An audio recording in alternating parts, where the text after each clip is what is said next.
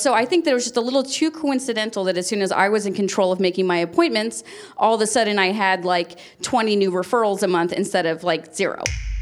Hi, I'm Maddie Conrad. I'm Tabitha Coffey. Hi, I'm Mustafa Afsi. I'm Andrew Does Hair. Hi, my name is Kelly O'Leary, and you are listening to the Hair Game Podcast. Hey listener, Eric Taylor here. Announcement. We have an update on our listenership for the Hair Game Podcast in the state of Vermont. Vermont used to be, I want to say we went like a year and a half without one download in Vermont. However, Vermont has come from behind, worked hard, and has moved out of last place for the downloads in the United States.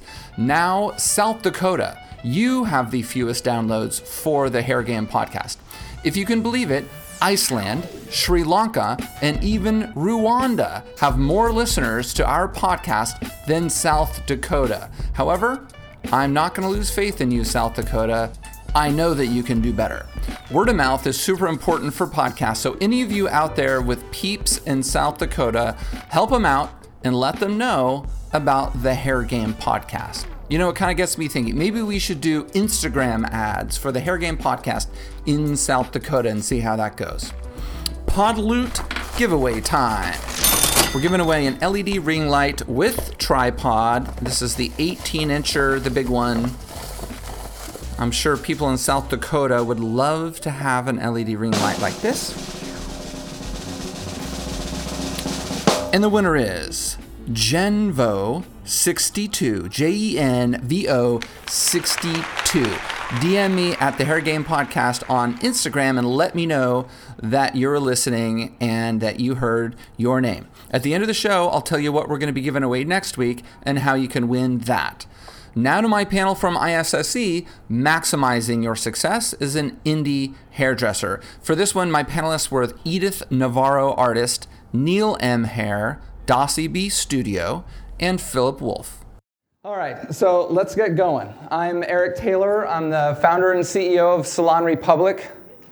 It's been, thank you, 20 years in this industry so far, which is wild because it doesn't feel that way. Things have changed. I see Marty here. I've known Marty since, 2003 or 2004. It's just so much has changed, right? So I'm also the host of the Hair Game Podcast, and we've been doing the podcast now for about 2.5 years, about 120 episodes or so. And of course, our goal every Monday is to inspire and inform and educate and hopefully make you guys better behind the chair. And that was the whole goal behind this talk today. So thanks for coming. Thank you. The title is Maximizing Your Success as an Indie Hairdresser. You know, the topic is near and dear to my heart, not just because of Salon Republic, but I was born in a household with 2 independent business people. My mom is an artist and has been an artist since before I was born, an oil painter, and she's made a great career as an oil painter. And she's independent. I don't know any employed oil painters, but she had a studio, still has a studio right down the street from our house, and nobody tells her what time to go to the studio, what to wear when she goes to the studio, what kind of paintings to paint, how long to paint, what brand of paint to use. Nobody tells her those things. And it was pretty clear to me that that was the best way for her to work. Now, I think it's very analogous to hairdressing, and in the 20 years and the over 2,000 plus hairdressers that I've gotten to know, it seems to us, and this is one of our missions at Salon Republic, we believe that, you know, hairdressers are happiest and most successful when they can choose to work the way they want to work. So, however, that doesn't mean you can do whatever the hell you want, right? Every now and then, a hairdresser comes in and they're like, yeah, you know, I'm the boss, I can do whatever I want. Well, not really, right?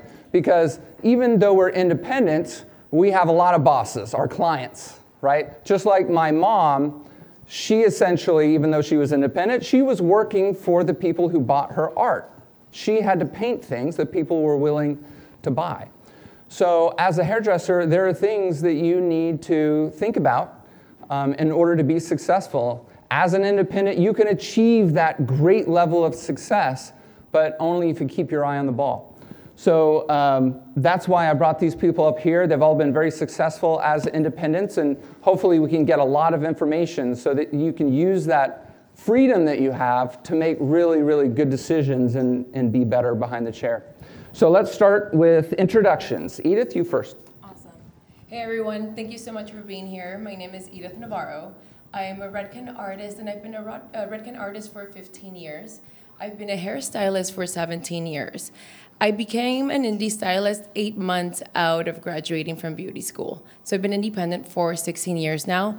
I was in a commission salon for 8 months, and then I realized I don't like having a boss. I didn't like it. It was awkward for me. So I like that I'd be able to put out my own schedule, eat when I wanted to eat, book everything out. So 8 months went by, built my clientele, moved out, and then went into booth rental.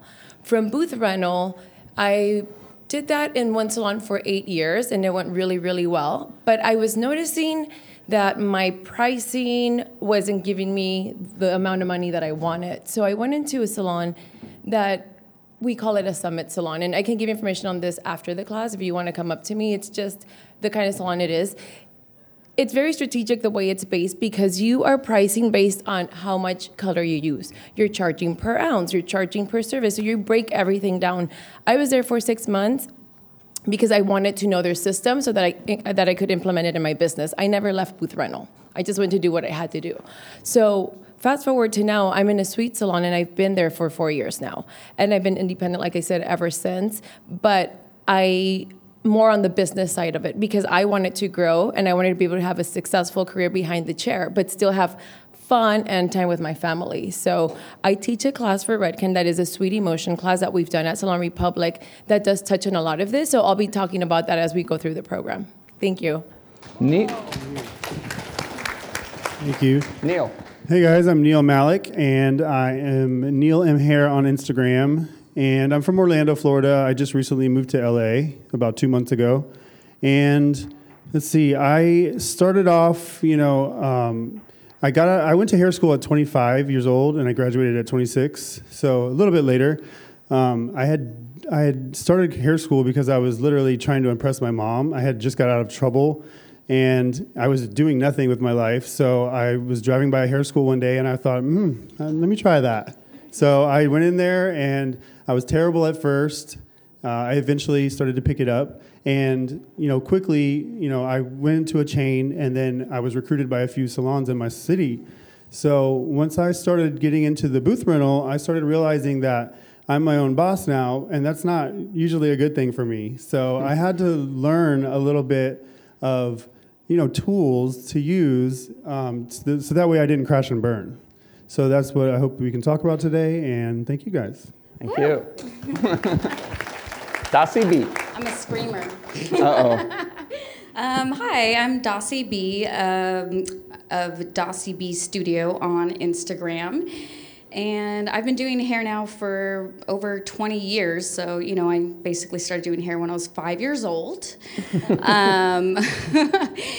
But I'm kind of new to the independent salon format. I started off I've been in every different salon that you can imagine.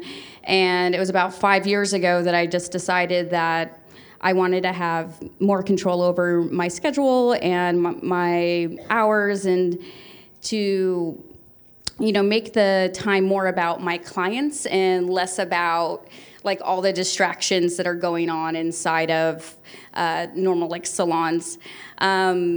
I specialize in hair extensions, and that's pretty much what I've marketed myself as at this point. I stopped doing men's hair probably a few years ago just so that I could focus on having an all-female clientele. I love empowering the ladies, and yep, that's my best friend. She's also a screamer. That's why I brought her. So looking forward to sharing some info with you guys. Thank you. Philip. Hi, everybody.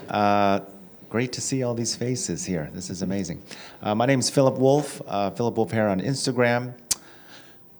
Yeah, I've been doing hair since the 90s, a little over 20 years myself, professionally, that is. I think the word independent stylist, there's possibly levels to that, right? So I guess how independent, you know? But I think right now, yes, I'm definitely in that category, and I'm excited to share with you all, and I'll also answer any questions too. Yeah. So this is, sorry. There's no protocol for clapping. So if somebody wants to clap, just clap. So here's the format that we're going to do. We're going to talk about three main topics if we get through all three main topics. After I bring up a topic, each of the panelists are going to weigh in, and then I'm going to open it up for questions, okay? And then we're going to go to the second topic, then open it up for questions, all right? So the way that we see it, there's essentially three things that a hairdresser needs to be, to have their shit together with to be successful. One is finding new clients consistently, right? Number two is delivering a great experience in the salon. And number three is getting your clients to come back, retention. Okay, those are our three main points. We're going to start with number one, finding new clients. So Edith, let's start with you. How do you do it? Okay, cool. So new clients can come different ways. We can ask for referrals, which is essentially what we do the most. And we're more comfortable with that, I feel, because it's been going on a little bit longer. I wanted to kind of step out of the box and do something different. So I pretty much set up a Google page, a Google business page, and a Yelp business page. And what I did with that is that you claim the business on both Google or Yelp. And I know Yelp, for a lot of us, is kind of like, do I really want to go on there? What if I get a bad review? Like, who feels that way? Yeah. Right? Like, I'm sure a lot of us feel that way. So what you want to know about Yelp, and I've been playing with this for a while, is that you want to ask your current clients that are on Yelp to go on there and review you. Those are like your main people to go on there. You've been doing their hair for a while. They know your work, and they can happily review you, no problems. I haven't had any issues with that, but what I like about claiming the business on Yelp and on Google is that the minute that somebody searches my name or my salon name, it comes up immediately. They don't have to scroll to find me. It comes up, and they're able to see the reviews. So for example, on Google, I claimed the business there, and my husband brought up to my attention last month that I had over 10,000 views in December. And I'm not paying for that advertising, which I thought was amazing. If you see like the map on Google, you see the like my salon suite, but then you see my salon, like my Influence Hair Loft. And you don't see any of the other suites around me, so I'm the only one in my area that is on Google. It lets you know how many people are searching for you, how many click the button to call, how many click for directions. So that was a really great way for me to get new clients without me even having to go out there and look for them. Same thing with Yelp. If you get a bad review, not saying that you ever have, but if you get a bad one, do you suggest that you respond? Yes. So you always definitely want to respond. This is the thing. If you get a bad review, and I did on Google from somebody that I don't know is a male haircut, and I'm like, I don't cut men's hair, but okay. So I responded, hi, I don't cut men's hair, so I'm not sure that I'm the right person. Can you please take this off? And I don't think that guy ever went on there, but I had 3 that were 5 stars. It completely knocked it off. And then you can report it on Google. So it's super easy. And on Yelp, you always want to thank the people that are saying, giving you good reviews, that are saying you're great. If you don't respond, what happens is that message kind of gets filtered out, so that 5-star review goes away. If you say thank you for reviewing me and write whatever you want and then click on the thank button, then at that point that review stays.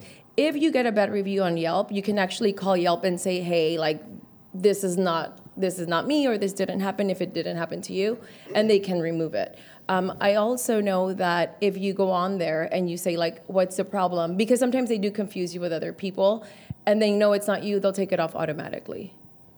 That's great. Yeah, super useful. Yeah. Neil. All right, so I took a little bit more of the stalker approach. So what I would do is to get new clients in my chair, I had a goal from the beginning, like I said, and the goal was to do fun hair, like, get myself to LA eventually and do some photo shoots and do different things with my career. I'm not necessarily doing hair behind the chair all the time, but I had an ultimate goal of somehow getting out here and doing some entertainment work, doing something fun. So how did I get these clients in my chair? How did I get the rainbow client in my chair 5-6 years ago? Well, if I saw them at Walmart, I would just like follow behind them closely with the cart. And then, I'm sorry, I'm not stalking you, but I kind of am. And then I would talk to them and I would just, put myself out there. And it worked 99% of the time. I would, do their hair for free. I did a lot of free hair. And like I said, you have to have a goal, but you also have to forgive yourself too. You know what I mean? So you have to take chances. And if you don't take chances, then you're not going to get any real gain. So if you do take a chance and you fall, then you just forgive yourself and you keep working on it. Okay, so that's going to get you great pictures for your gram, right? But talk about your hashtag strategy. So for the hashtag strategy, what I did was, so somebody had told me early on that if you wanted to take over the world, you have to take over your country. And if you want to take over your country, you have to take over your state. So if you want to take over your state, then you must take over your city, right? So what I did was, as I started small and I looked at my city and I created hashtags like just Orlando hair, Orlando hairstylist, Orlando hair colorist, Orlando colorist. I would just knock the daylights out of it. And eventually that brought me so much business that I was able to grow outside of that. And I was able to, expand to a Florida and then, go West Coast. So before I moved here, I would say 6 months before moving here, I started hashtagging LA hair, LA colorist. And, within 2 weeks of being here, I've already had 8 clients find me. So some people worry about hashtag spamming. Should they be worried about that? No. No such thing. All right. Thank you. Dossie. Hi. So there's some things that I would like to echo. Of course, I think that Yelp and Google are incredibly amazing resources, and I think it's super important to encourage your clients to leave reviews on both of them. I know especially Google, if your clients leave reviews on there, that you do show up a little bit faster in search engines for if someone's looking for a salon. It's just going to naturally pick out the people that are more reviewed. And then I feel like the most people that find me now, it's from Yelp and Instagram.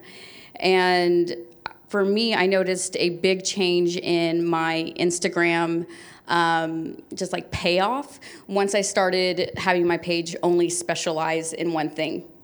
So I was kind of all over the place when I first started because I do everything. And so I'm like, hey, man, I'll wash your windows. Check it out, And it just I think that we just have to keep it simple. KISS. Keep it simple, sis. Okay. I thought it was keep it simple, stupid, but okay, sis is better. I upgraded it to 2020. Thank you. Yep. But no, I think that if you just make it easily digestible, someone can look at your page and they can see okay, this is someone, for me, it's extensions. All I post is hair extensions. But in the description of it, I will also say that I did the color and the haircut in that. But I stopped posting only haircuts or only hair color. I'm only posting what I want to generate more business of, and also I think that it makes it easier for people to look at my page and just be like, oh, okay, she does hair extensions. Mm-hmm. So for me, that's one of my suggestions. I think that keeping your page looking very cohesive and create a brand, stay on brand, all that stuff. It's all about just making it easy for the consumer. And then I have a couple other little things that I like as well. Yeah. I think it depends on what level you're at. If you're I think Instagram stuff is kind of for everyone, but I think that if you're at a really starting to build stage, what I used to do that I had the best results with is I would go around to local businesses that had the type of clientele that I want. So maybe it's a really nice restaurant that's on the same block as where I am, or a really nice clothing boutique store, and I do free hair. I would go in there, and whoever's the host and whoever's the person working retail there, I would do their hair so they are so visible to all these other people who that I want as clients. And then so when those clients go in there and they go, oh, your hair's gorgeous, they're the ones that actually have the money, not the little, like, you know, the retail peeps. And so then in order for them to keep their like free hair discount they have going on, they got to send people. And so I had a lot of luck with that. And also with like cross promoting, you know, finding businesses in your area that do something totally different from you, but still kind of in a similar family, and being like, hey, I'll hand out some of your information if you hand out some of my information. So those are more like tactical sort of things. But then I feel like from a different level, I think that it's really important to keep positive, motivated people around you. So I think if you want to be successful, you have to either surround yourself with successful people or people that want to be successful, because you're just going to constantly feed off each other's energy and like get more ideas and brainstorm and all that. So I think that keeping the right people around you is important too. Absolutely. Philip. All right. So for me, let's see. I can't really tell you, what's good, what's not good. I can just tell you what I've done and what has worked for me. There's been different stages in my career, right? So I know back in the, it's a different era now, but in the beginning, what I would do is it was a point in my career where I moved from one coast to another. So for me, that's 3,000 miles.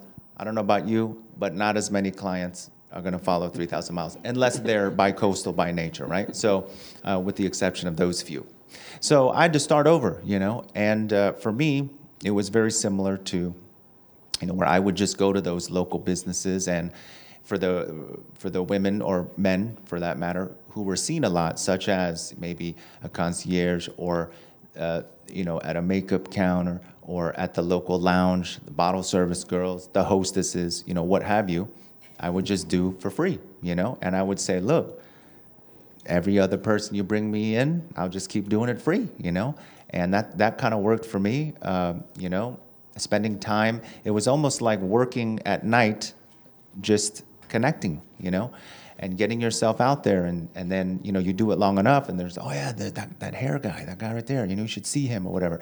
Word starts to spread a little bit. So do that somewhere near where you would work. Obviously don't go too far out. People would be like, oh, I'm not going that far, I think also now in my career, I'm still behind the chair. I don't do it as much as I used to. So now it's a little bit more, I have my clients and I don't really bring too many new in, although I do make some exceptions. So I think also, this happened not even trying, but video I know works really well. And I know that if you target the type of style that you would like in your chair, so for example, if you love doing bright colors, do bright colors. If you like doing funky mullets, do that. People find it somehow, you know what I mean? And if you're more commercial and you want to go with just, soft glam, put those in. There's a lot of friends I have, they're models and stuff like that. Of course, I'll do it free, or I can use them for a shoot. You barter that way, and it helps bring in clients just like that. So for me, that's what's worked. Yeah. Cool. So that's it. All right. I'm going to take this microphone and walk around with any questions. Who has questions? Don't be shy. Miss Danny. Oh, don't be shy. We only bite a little bit. Hi, guys. Thanks so much for all the amazing info. I was just wondering, as indie hairdressers being very successful, do you totally do it on your own, or do you have people that kind of help out with things? I know if you guys have your suites, is it totally just you on your own, or how does that work? Why don't you go, Edith? So yeah, ideally for me is having an assistant, but I have overall somebody that helps me with all the pages. This year I literally had somebody start new, and how can I say this? Like, I am counting every single color that is in my suite, like super strategic, because I want to know how much color I'm spending, how much am I using, how much am I really using or throwing away. But overall, with all of my business aspects of it, my numbers, knowing how many clients I see, how many are coming in for color haircuts, how many referrals do I get, how many new ones do I get from Yelp, Google. So it plays a little different there, but I am doing that just because it makes it easier for me to know what I need to work on to continue to grow. And just adding on to that too, like maybe how do you go about finding those people like assistants or people that help you with those types of things? So for me, I need to find somebody that I can relate to. Ideally, I have a lot of people offer me their help from beauty schools, like brand new, out of school, can I assist you? And that's honestly one of the best ways to go. However, you want to make sure that your vibe and their vibe is the same. You also want to make sure that what you do is something that they love to do. Because I specialize in hair color, but if they like cutting, I'm not the person for them at all. So you want to make sure you find that happy medium where they're going to be happy with you, you're going to bring something to their life, but they're also going to bring something to your life. Usually out of school is going to be the easiest, I feel, because I can train them exactly the way that I work. When it's been a little bit longer, it's harder because they're already used to working a certain way. That is going to be different from mine, so we're going to have a bigger challenge with that. What about you, Neil? You go it alone, or do you have help? I definitely have had help. It is definitely hard to find help too. Like, I mean, that's going to like give you exactly what you need. So it's very important to have a structured sort of way that you're going to train this person. So I would say the first step in that is identifying what you really need. So I like to hire a left brain because I'm all right brain. So I'm just the creativity and, the organization stuff. I'm like, I need someone for that. So that's where I went first. So, but I think this identifying what you need first and then, setting yourself, maybe some sort of strategy that you can use to train the person. What about you, Dasi? I know you have an assistant now, but did you have one when you first moved into the studio? I did because I'm old and I can't do all this by myself. Please. I was like, I'm tired. I get so southern when I get tired. Where do you find your assistants? I pretty much do like a prayer dance to like the assistant gods and cross my fingers and toes. I go high and wide. I mean, I honestly I'll use Work Pop, Craigslist, but that's and Friend Finder, Adult Friend Finder, Instagram. I've had good luck just from doing posts on Instagram that I'm looking for someone, and kind of all over the place. Referrals. Somebody's like, oh, I know that you're looking for an assistant, but I agree with Neil. I'm definitely more of a right brain creative, and I need somebody who's got some of that Virgo. Organize some shit in my life. Have you tried Tinder? Huh? Have you tried Tinder? Yes, Tinder for assistants. Make it. Done. But yeah, the rest of it, I kind of do myself. I really say that being an independent hairstylist, it's like having two jobs. One of my jobs is being in the salon doing hair, and my other job is everything else. I will tell people, oh, I'm working from home today, because they'll be like, oh, you got the day off? And I'm like, what's a day off, girl? I spend a lot of time, I dedicate probably about an hour every morning just to Instagram posts, editing photos and making content and stuff like that, because that is super crucial to really any beauty industry position right now, is to keep that Instagram flowing, and all of that I do myself. Yeah. Get that content, girl. What about you, Philip? Yes. Again, so it comes down to different parts of the career, right? So for me, right now, okay, let me backtrack a little bit. I am one of those that is able to be artistic and also have a business side. It's just, I've always been that way. So therefore, I just did a lot myself, I said, I'm going to handle this, everything, all by myself. But then it does get to a point you just physically cannot do it. And then it comes down to, okay, well, who can handle that similarly, right? And that's the hard part, I think, for me, is finding someone like that. Luckily, I have, and now Mr. Alfredo Lewis and I both have a manager now, which has helped big time. And she's right there, Miss Danny Tang. Yes.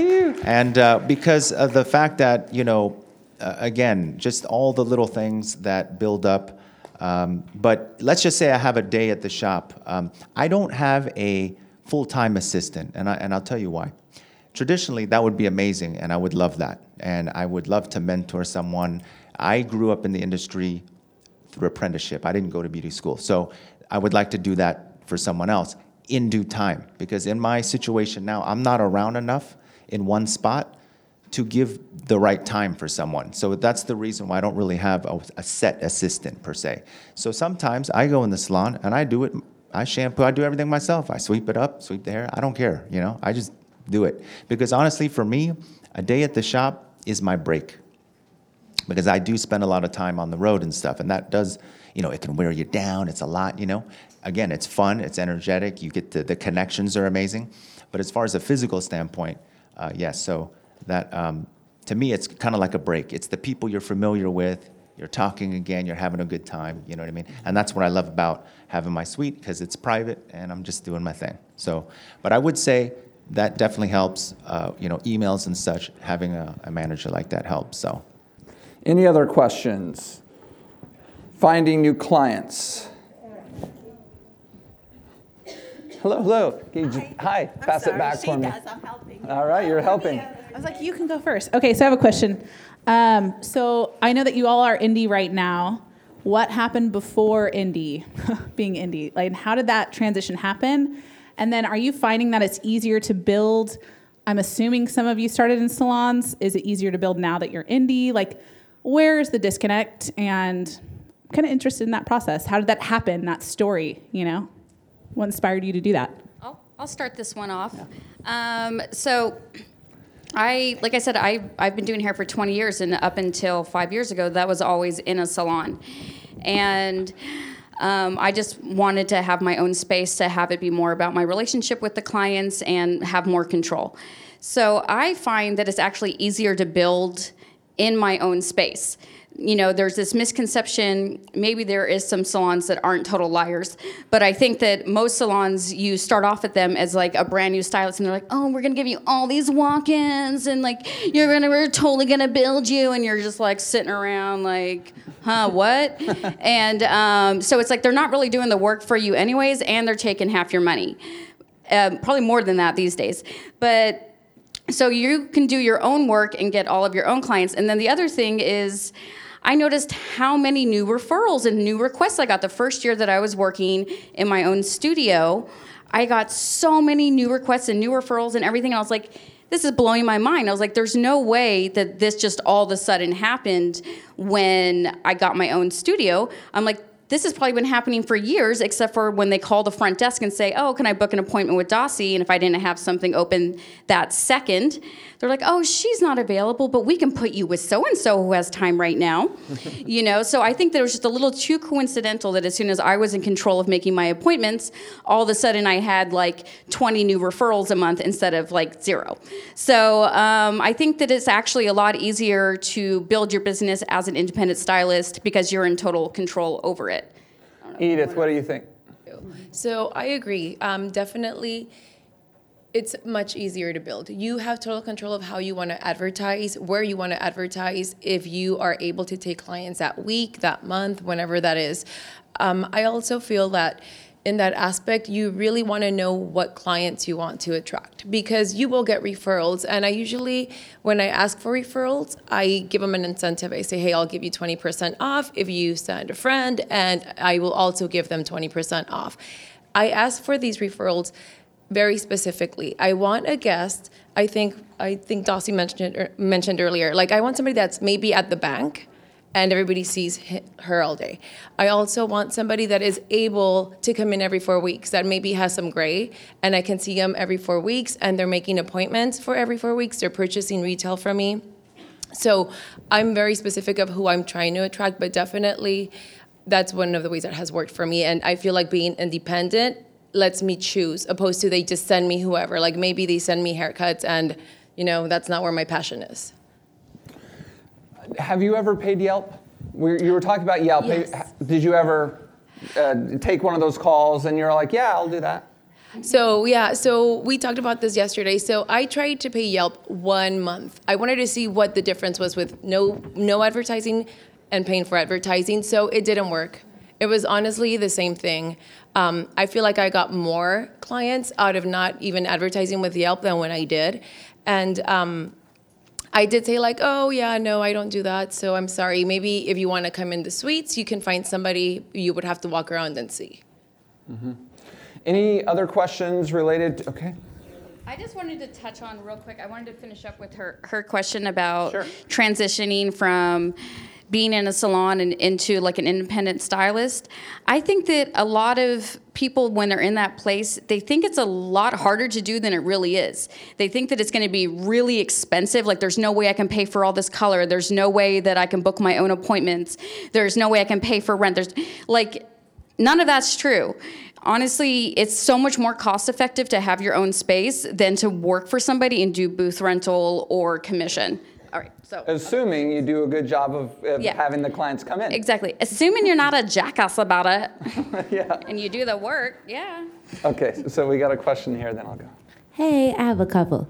So first, for independent stylists, how frequent, or just stylists in general, how frequently do you suggest to be posting on social media? And also, you know that inner artist that you're like, these aren't good enough. Should you just post it anyways or just wait? And then also, booking systems that you think give us the best bang for our buck, and also shooties. What was I gonna ask? There's a 2-question limit. Okay, never mind. Bye. Dang. If you think of it, you can ask at the end if we have time. Okay, so Instagram posting. Neil, you want to take that one?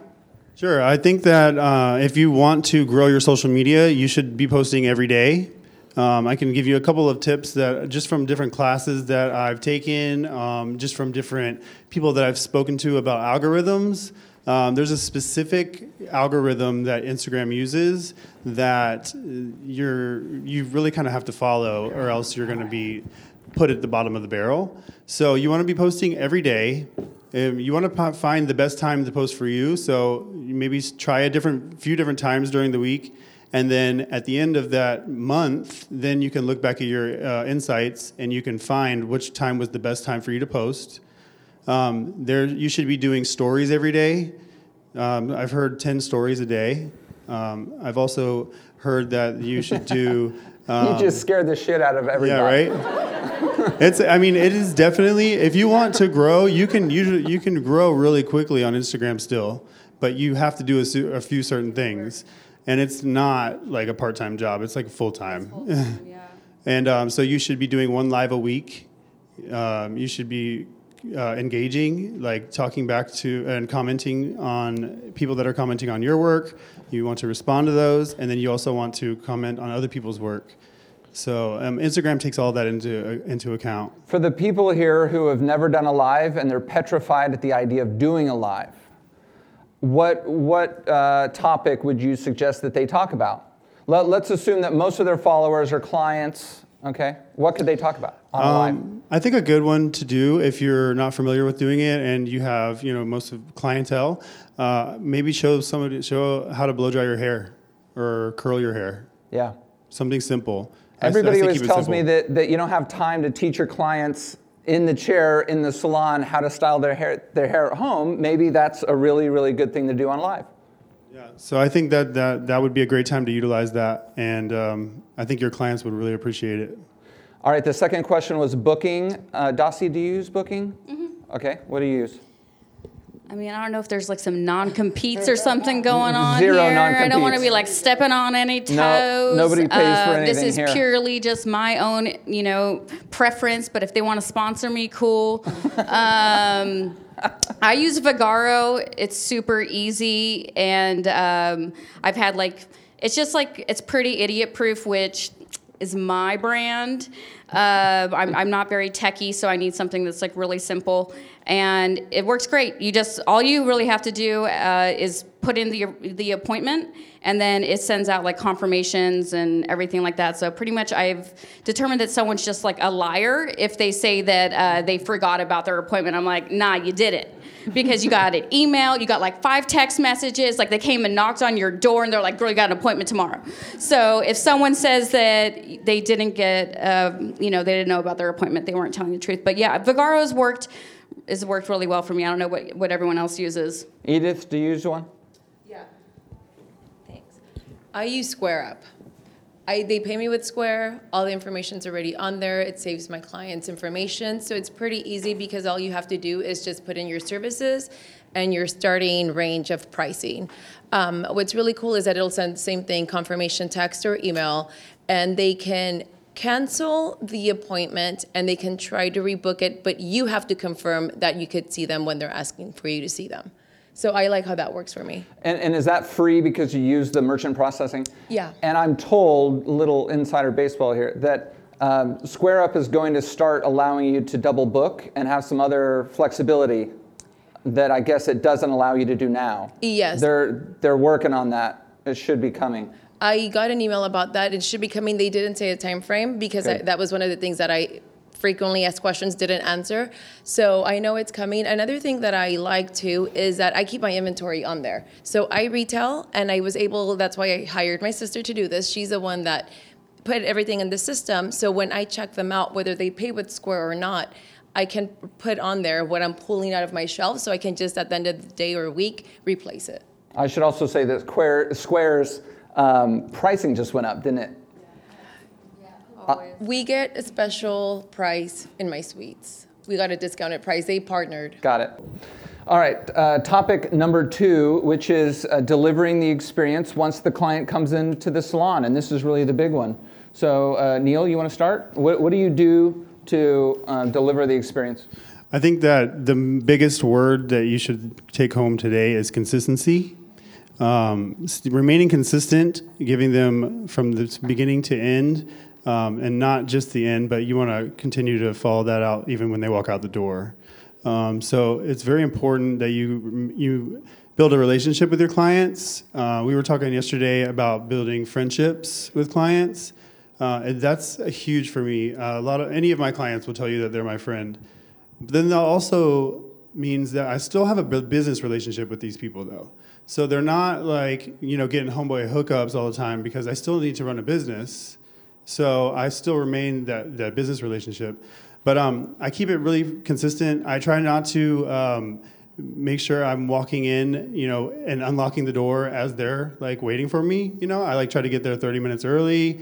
At least, get there a little bit earlier than them so you can set up and you can accept them and you can, welcome them and have something ready for them. Make them feel special. That's a very big, important, factor because these people remember this. And, if you're getting Christmas cards and things like that, then you're doing something right. All right, Dossie, tell us about the Dossie experience. Ooh, we're going to need a minute. No, I mean, a lot of what Neil said is how I feel too. Like, I think that consistency across the board, like being consistent in the service that you're providing, being consistent in your location, like all of that stuff. I also think that I'm really old school when it comes to, like, part of why I like having my own studio is making, it be about the client. It's that one-on-one intimate experience, and they come in and it's just about them. And you have to learn how to read your client, and it's like, is it somebody who's chatty? Is it someone who's just happy to sit there and decompress and doesn't want to talk? But most of the time, it's just sort of like, it's not about you. It's like you got to leave your baggage, your drama. If you're having a bad day, like whatever it is, like your job is just to listen and provide that like luxury experience for your clients. And so I just listen to them. And if they want to hear about like whatever crazy shit's going on in my life, I'm like, sure, I'll bite. I'll tell you. But it's like, I'm not just like, oh, I've had the worst day and this and that and this, blah, blah, blah. Like I like totally don't bring up anything about myself unless they ask for it. And yeah, and I like to just do little nice touches like snacks and wine and, any little extras that I can do. And you really are developing this lifelong relationship with someone. Like most of my clients I've had for over 10 years. It's like you're creating a bond of friendship, a trust that is going to go into, I think, probably one of our topics later. But it's like, yeah, pretty much I think that that's what, as far as like client services. So when it comes to catering to a specific client, you've had these clients for 10 years, but you didn't remember their kids' names in the beginning, right? You didn't remember I still don't remember their kids' names. So, I mean, do you write things down? I fake it till I make it. No, I mean, I'm just like, oh, how's your little one? Like, oh, how is that little bugger? It's like, names are so not important, you know, it's like, that's so last year, like non-binary or something. But no, I think that it's more just about like trust and comfort in them knowing that, you know, you're not going to do them dirty, like that they can relax and be comfortable around you, and that like whatever they need, they can just relax. And I think that that's kind of the vibe. And I feel like my clients get that right away, even like brand new people. I can't tell you how many people come in and have like a consultation and they're just like, oh, it's the best vibes in here. You know, it's like people pick up on all of that stuff, and they get that it's kind of like a family energy. Are you able to deliver that energy even when you're in a shitty mood? Yeah. Something bad happens? I think that my work is my savior for my shitty mood. Like, there's many times that like I wake up and I am like, I do not want a life or adult today. And I, you know, put on my big girl shoes and go in. And, you know, it's every single time, it's like within like 5 minutes of talking to my client, whatever was going on with me is gone, because now I'm like immersed in like their experience. That's awesome. Philip. Yes, so I think we don't have enough time to talk about all of it, you know what I mean? But I'll bring up a few things I think that help. I think, you know, I was talking about this yesterday too. A lot of the time, I think stylists today are so obsessed on the techniques and the technical aspect of hairdressing, you know. But when it comes to success from behind the chair, that's a very, very small percentage of your success, believe it or not. The rest of it is the experience and the relationship. This is a relationship business. And it's the little things that make them feel, you know, there's personable things happening here, you know. Something simple as when they're done with the appointment, a week later, they get a little handwritten thing in the mail just thanking them for coming into the salon. Something like that. These little things are huge, you know. Or when you do greet them back, you know, either, I don't know what kind of file system you have, but this is the guy I apprenticed under, he was king at this, you know, because he would have a printout and everything, and he would go in the back, and he would just, he'd have, you know, his assistant write down the full list of his clients for the day, first and last name. So when he came out, he'd be like, Mike Smith, what's up, buddy? You know, they'd be, how did he even remember that? But of course he didn't remember that, you know, but they set it up that way, you know what I mean? So it's just, you know, little things like that. But I think also, yes, keep about the hair, and then allow them to talk about whatever the heck they want to talk about, you know? Do they want to drink? It's those little things, you know? I mean, I had this analogy yesterday about restaurants, you know? You could have to go out to 2 different restaurants, same distance from your house. One is the best meal you've had in your entire life, but it was a little bit too snooty and uncomfortable of an ambiance there for you, right? And then there was one, the food was all right, but, you know, they remembered your name when you walked in. The hostess remembered. You know, the waiter comes by. Ooh, I know what dessert you want. Already put the iced tea the way you liked it. Boom. What are you going to have this evening? It's just that experience, you know what I mean? So 9 times out of 10, you're going back to that place, even if the food wasn't the best. Do you see what I'm saying? So again, comes down to the technical part. Better meal, not that good experience, or okay, or well. But if you do both, that's even better, of course, you know what I mean? We all strive to be better technically, of course. That's the growth in our artistic part. But at the same time, there's 2 different parts here, you know? There's the artistic side and the business side, you know? So I don't want to take up too much time, but those are little things. Yeah. Thank you. Edith. Okay, cool. So I teach a class by Sweetie Motion. So it's very specific to the client experience. And we've had these at Salon Republic, and we got really cool reviews because we are putting ourselves aside and we're just there for them. So as easy as, like Philip said, greeting them with, hello, Mary. How are you today? Come in. Can I offer you something to drink? The minute you do that immediately, they feel taken care of. So there's a lot of weight coming off their shoulders because now they're able to relax the minute that they step in. Another thing is also shampoo. Guys, we really have to like take a few minutes to shampoo. In something that we have in Sweetie Motion, they surveyed clients, not stylists, and they said 87% love the shampoo. It's their favorite part. If they don't get a great shampoo, 70% will not come back. 70%, that's huge for us. So what is suggested on there is that we massage for 1.5 minutes. If they get a treatment, we go for 3 minutes. Fingernails are better. That's like a plus. like rub it in there. Yeah. So it's awesome knowing this because now we know what they're expecting from us and we know what we need to give them. One thing that I like to do also is I change the music depending on the mood that I see and I feel my client. I've had clients that are like overwhelmed, very anxious. So if I have loud music, I might want to mellow it out with something that's going to help them relax. If I have rock music or anything that's too heavy, they're just going to be very anxious. So I need them to feel comfortable. I need them to calm down. So that's one of the things that I like to do, and it's one of the things that we do recommend. If you guys get a salon, if you guys are at Salon Republic and have the opportunity to go to that class, I highly recommend it. You will get so much information on how we make this client experience good all across the board. And definitely following up with them. A good way to validate them is by posting them on Instagram, texting them, hey, how did these products work for you? Do you need any help? Do you remember how to use them? Do you know when the treatments go on? So all of that helps with the client experience even afterwards. Since you've got the mic in your hand, you want to speak to retailing product from your studio? Yes. So I'm huge on retail. If you go in my suite, people say I have like a little salon-centric in there. So the reason being is that's what gives me that extra income, and I love doing that. So I'm going to go straight honest. A lot of us are not happy with Ulta because they carry a lot of the products that we carry. Yes? So I have one down the street. I'm not happy about it, but I had to find a way that I was going to set myself apart from them. So I started offering discounts as well. So I created a virtual card where I punch their card for any of their purchases.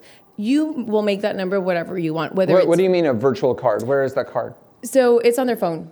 Okay. So it's on their phone. There's an app by the name of Flock that will do it. They're changing. What? Flock? F-L-O-K. Okay. But they're changing, so their name is changing. As soon as I know what they're going into, I can post it, and my Instagram is Edith Navarro Artist. I will post it on there. It works really, really well because they purchase from me, I stamp it. For every $20 that they spend, that card gets stamped. When they're done with the card, they get $25 off a retail product. That's one of the ways that I go about it. And the way that I came up with the numbers is that I went into Ulta, I saw how many points they get per purchase, and I made it even better. So I think about a lot of this stuff for a while before I put it into practice. That has gotten me a lot of my clients back, and they purchase from me. Another thing that I do for the holidays, I give all my clients Christmas cards and a gift bag. Everybody that comes in. So I give them sample sizes for the ones that don't come in as often. I do full retail sizes for the ones that come in often. I get all this stuff when it's on sale. Salon Centric has like the little market back there. I've got all these little things for $1. So it's like you can make that happen. You start it out. But now when they come back, they're like, remember that little shampoo that you gave me? Can I get one of those? And they take it home. So it's a win-win for me. So that has worked for me, and I've been doing that for maybe the last 10 years. That's great. Any questions? Did any of you guys, before you became suite owners, consider owning a salon? And if Dossie, so, I know how did you make your choice? Yeah, go ahead. If so, Yeah, if so, what influenced you to make the choice that you did? Dossie, I know I've heard you talk about that. Go ahead and grab that mic. Oh. Yeah, I definitely thought about it. Really, it was just I didn't want as much responsibility.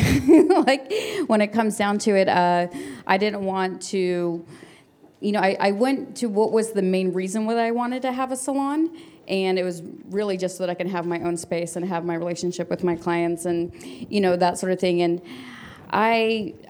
I just chose for myself, it worked out better to have a suite than to have a whole business. I didn't want to have to worry about like having a standalone unit and worry about plumbing issues and, this and that and all the different dynamics of like 10 different personalities in one spot and keeping this person happy and that person happy. I think it's a personal choice. Like for me, it just sort of like kept it simple and more about the stylist-client relationship to have a suite versus having my own salon. Anybody else think about that? I think for me, it was a little bit of the opposite to where I went in for a suite. I never wanted a salon. Like, I just was not into that. And then whenever I started training assistants and like kind of building like a little army, like I was like really into that. So that side of it was really appealing to me. So then I was much more open to the fact of like maybe I will have my own salon soon. And then I moved to LA. And that is like way on the back burner. Philip? That's a great question because I have done it. I've owned a salon before. So I owned one before, and actually it's funny because it's just where it's kind of like what happened in my career dictated how I was going to be that way, right? So I honestly, since I started, I never wanted to own a salon. I don't know. It just seemed to me, I never met a super happy salon owner, right? Like, unless they're in the middle of, nowhere, you know what I mean? They're always, So I was like, I don't know about that, And shout out to all the ones who are. I'm not downing that at all. I'm just saying, So I just thought, I don't know about this, So, but I was in a position at one time where, I was ready to leave, and it was brought up to me to partner with them, and I just said, okay, fine, And we had a little salon in Beverly Hills for about 7 years. Then we also decided, hey, maybe we had our time. It was amazing, but we're going separate ways, and it ended amazing, actually. But that's when I thought, okay, now it's time. And then that's when I called Eric. Yeah, so. Edith. Yeah, so I definitely did. And what I went for was the suite because I had more control over opening and closing my doors. So same thing, we travel a lot for the most part. So not having to look after 10 people when you're not there, not getting a call at midnight because there's no electricity or whatever can happen, really led me to go into a suite business. It's just easier. And you can expand within your suite and bring assistants in. Like, I was speaking to my suite owners and said, hey, can we knock down a wall? Because I need to bring in an assistant and I want more space. So you're able to grow that way, bring in assistants, or even start up another stylist that can support you when you're not there. But I didn't want to have to pay for the extra bills. Yeah. Do you have a question? Yes. You had your hand up. I did have my hand up. And you forgot your question? So much great information since then. I remember. You're writing Edith, a book there. I am writing a book. Edith, I wanted to confirm. You know this is all recorded. It's going to be on the podcast. Oh, great. Okay. I'm just kidding. Edith, I wanted to revisit. You were talking about either a class or a course, 3D motion. Is that what you said? Suite. Suite emotion. Emotion. Okay, thank you very much. You're welcome. That was it. That was it? Yeah. So if you're just starting out, I know you all have been in the industry for a while, what is your advice in terms of content creation? I'm still building a following and a client base, and I have clients maybe 2 to 3 times a week, but how am I supposed to post every day if that's all I have? Any suggestions on what to post, and I guess just what to post and how to create content? For sure.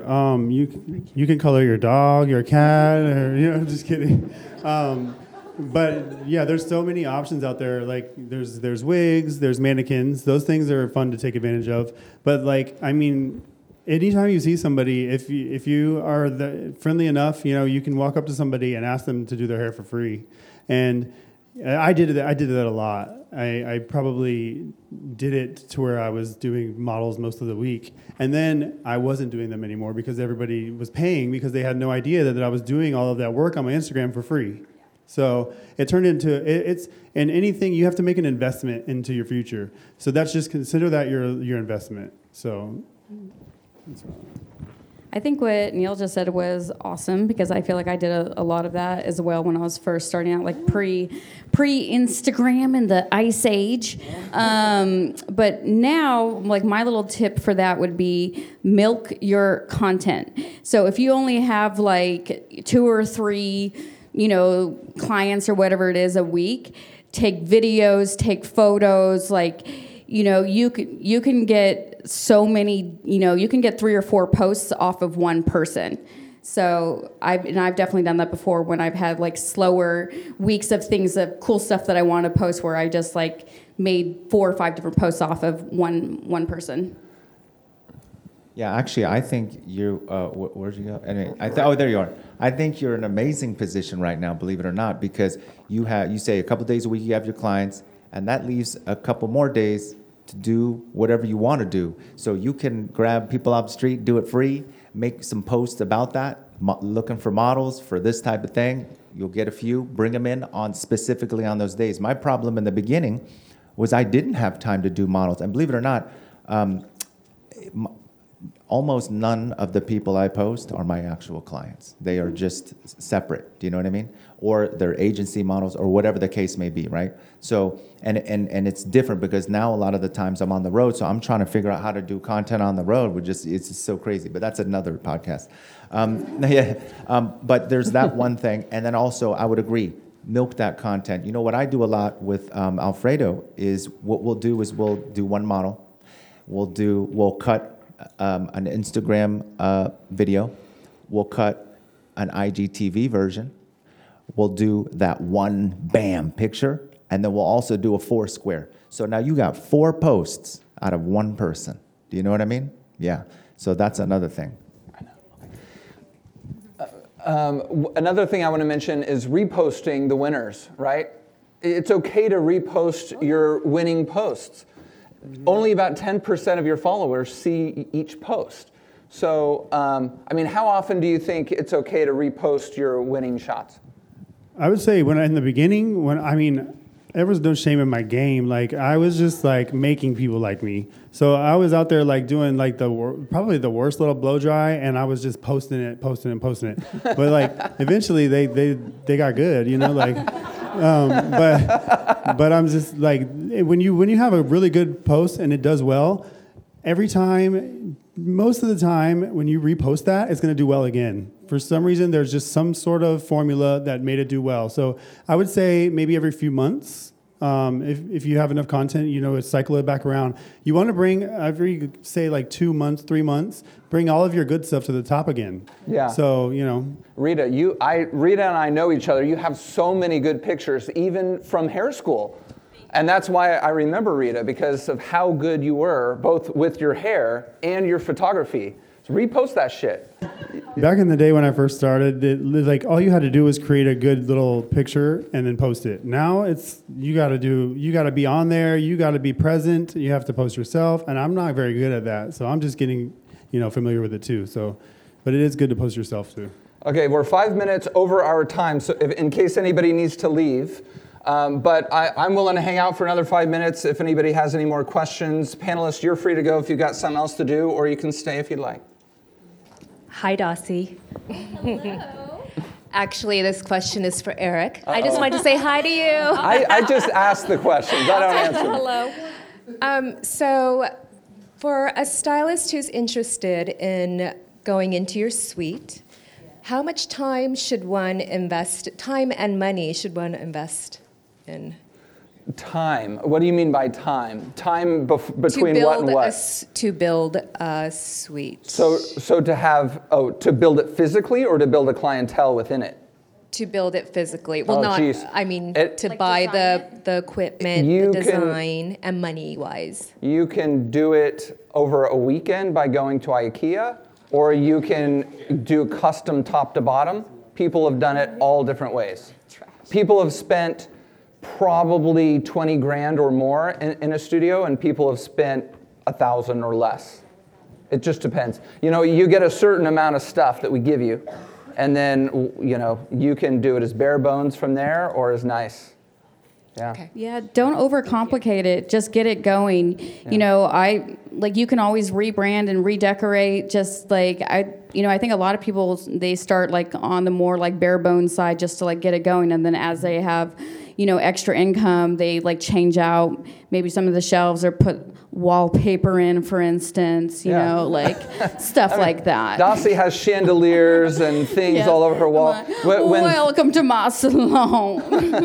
When Philip moved from Hollywood to Beverly Hills, you had nothing. I had for nothing. Like a month, right? Yeah, I had more. Nothing. And let me just tell you, you'll find out your clients don't care what is it. They'll go in a shack. If they love the way you do your hair, they don't care where they go. And that's actually awesome because every time they come back, you've improved something. So they're kind of excited to see that, you know. If you blow it all at once and they're like, oh, nice, and then it's the same, you know. So, so do that, you know. Don't worry about it. Just get a mirror and a chair. They already give you the chair and the shampoo bowl. You're good to go, you know. Great. You know, clients love watching you grow, so it's actually like more fun for them to like see that like evolution from when you first went there to like, you know, after a few like, you know, whatever amount of time. But I think like just in general, it's like we have to get out of our own way. Like our brains overcomplicate things so much and think it's so much harder than it is, and it's like with everything. So it's just like, just do it, you know? Like I think there's some other brand that has that thing. Thank you. Good question. One more question. How do you inform your clientele that you're raising your prices? That's an amazing one. Right? I have my manager do it for me. Yeah. No, well, here's a few ways, actually. So, I mean, that is what I do now, but, and I'm actually doing it. Anyway, so also what you can do is, when I was at a salon, I would actually have a sign at the station, and it would say, hey, so for example, I'd start it like maybe end of October or so, and it'll say, you know, starting effective January 1st, blah, blah, blah, the prices will be increasing. Please advise at the front desk, or whatever it is, something like that. And then that way they would find out, or whatever like that. Mm-hmm. But now it's a different way. But that's one couple ways to do it. Or just tell them. Yeah. Let's have Edith weigh in on it. Yeah. Dossie's talking too much. So one of the things that I do is, especially if I have some clients that I feel like are friends, I let them know that we have a starting price per my suites. So everybody in my suite has the starting price, and we all have to start there. So if the suites raise their prices, so do I. Oh, shit. Okay, I'm right? So it makes me not feel like the bad guy, like, oh, you know, I need a raise, so I'm going to raise my prices. So when I do that, it takes the weight off of my shoulders, and then I don't feel like I'm trying to make them feel like, well, I need you to pay me more to come and see me. Does that make sense? So what I do is I tack on $5 per color, another $5 for haircut. So I don't go by percentages. I just go by the salons around me. So I call and I check with different salons. I go on their websites. I see where they're at, and I know where I need to be. If I'm too high or if I'm too low, I know my price point might be a little bit higher, but I'm in a suite. Salons are in a salon, so price points are going to be slightly different. So that's a way that I go about it, and I raise my fees every year. Awesome. So we're getting kicked out, everybody. Let's give a big round of applause to our panelists. Hey guys, hope you liked that panel. It was a supercharged audience. We had about 90 people in the room and a lot of great feedback from them. So I hope that you kind of felt like you were part of the panel as if you were there in the seat. That's always our goal. And if you liked it, please screenshot the episode and share it on your Instagram stories, because word of mouth is so important to us. Next week's Podloop will be a 1-year subscription, a premium subscription to Later. That is later.com, which is a scheduling platform for Instagram and Facebook, the one that we use here at Salon Republic. A 1-year premium subscription to Later. It's worth about $200. For a chance to win, write a review on the Apple Podcast app or Stitcher.com for Droid users. The review has to include your Instagram handle. That's how I know who you are. And I write your name down and I put it in my bag that I choose from every single week. Make sure you're following the Hair Game Podcast and Love Eric Taylor, that's me, on Instagram. And each week I pull a name and I announce the winner at the beginning of every episode, just like I did at the beginning of this episode, and I'm going to do at the beginning of next week's episode. You have to be listening to win, so you can DM me with your mailing address so I can send you whatever it is you want.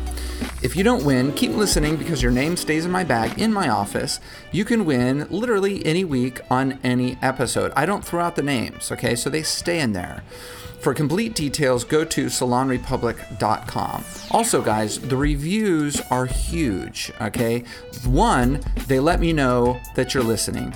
2, they let me know what you think about the podcast, okay? And 3, they help other people, find other hairstylists find the podcast. And the better we get as an industry, as a group, the better it is for everybody, okay? The more that clients out there in the economy like the beauty services that are being offered, and the more they get into it, and the more they show up at the salon, the more that happens, the better it is for all of us. Next week's episode will be all about TikTok, the new social media app. Until then, have a great week.